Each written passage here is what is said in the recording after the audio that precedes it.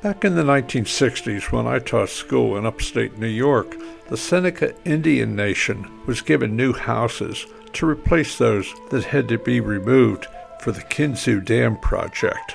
It is tea time with George Kaler. For a second cup, go to teawithgeorge.com.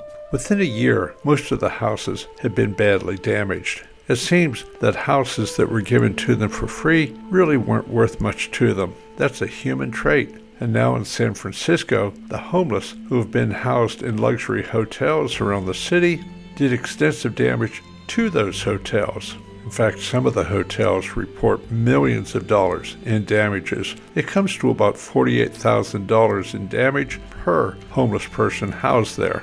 I've been to San Francisco many times, but I'm not going back again. At least not until the liberals have been replaced. Thinking people are in charge and sanity returns.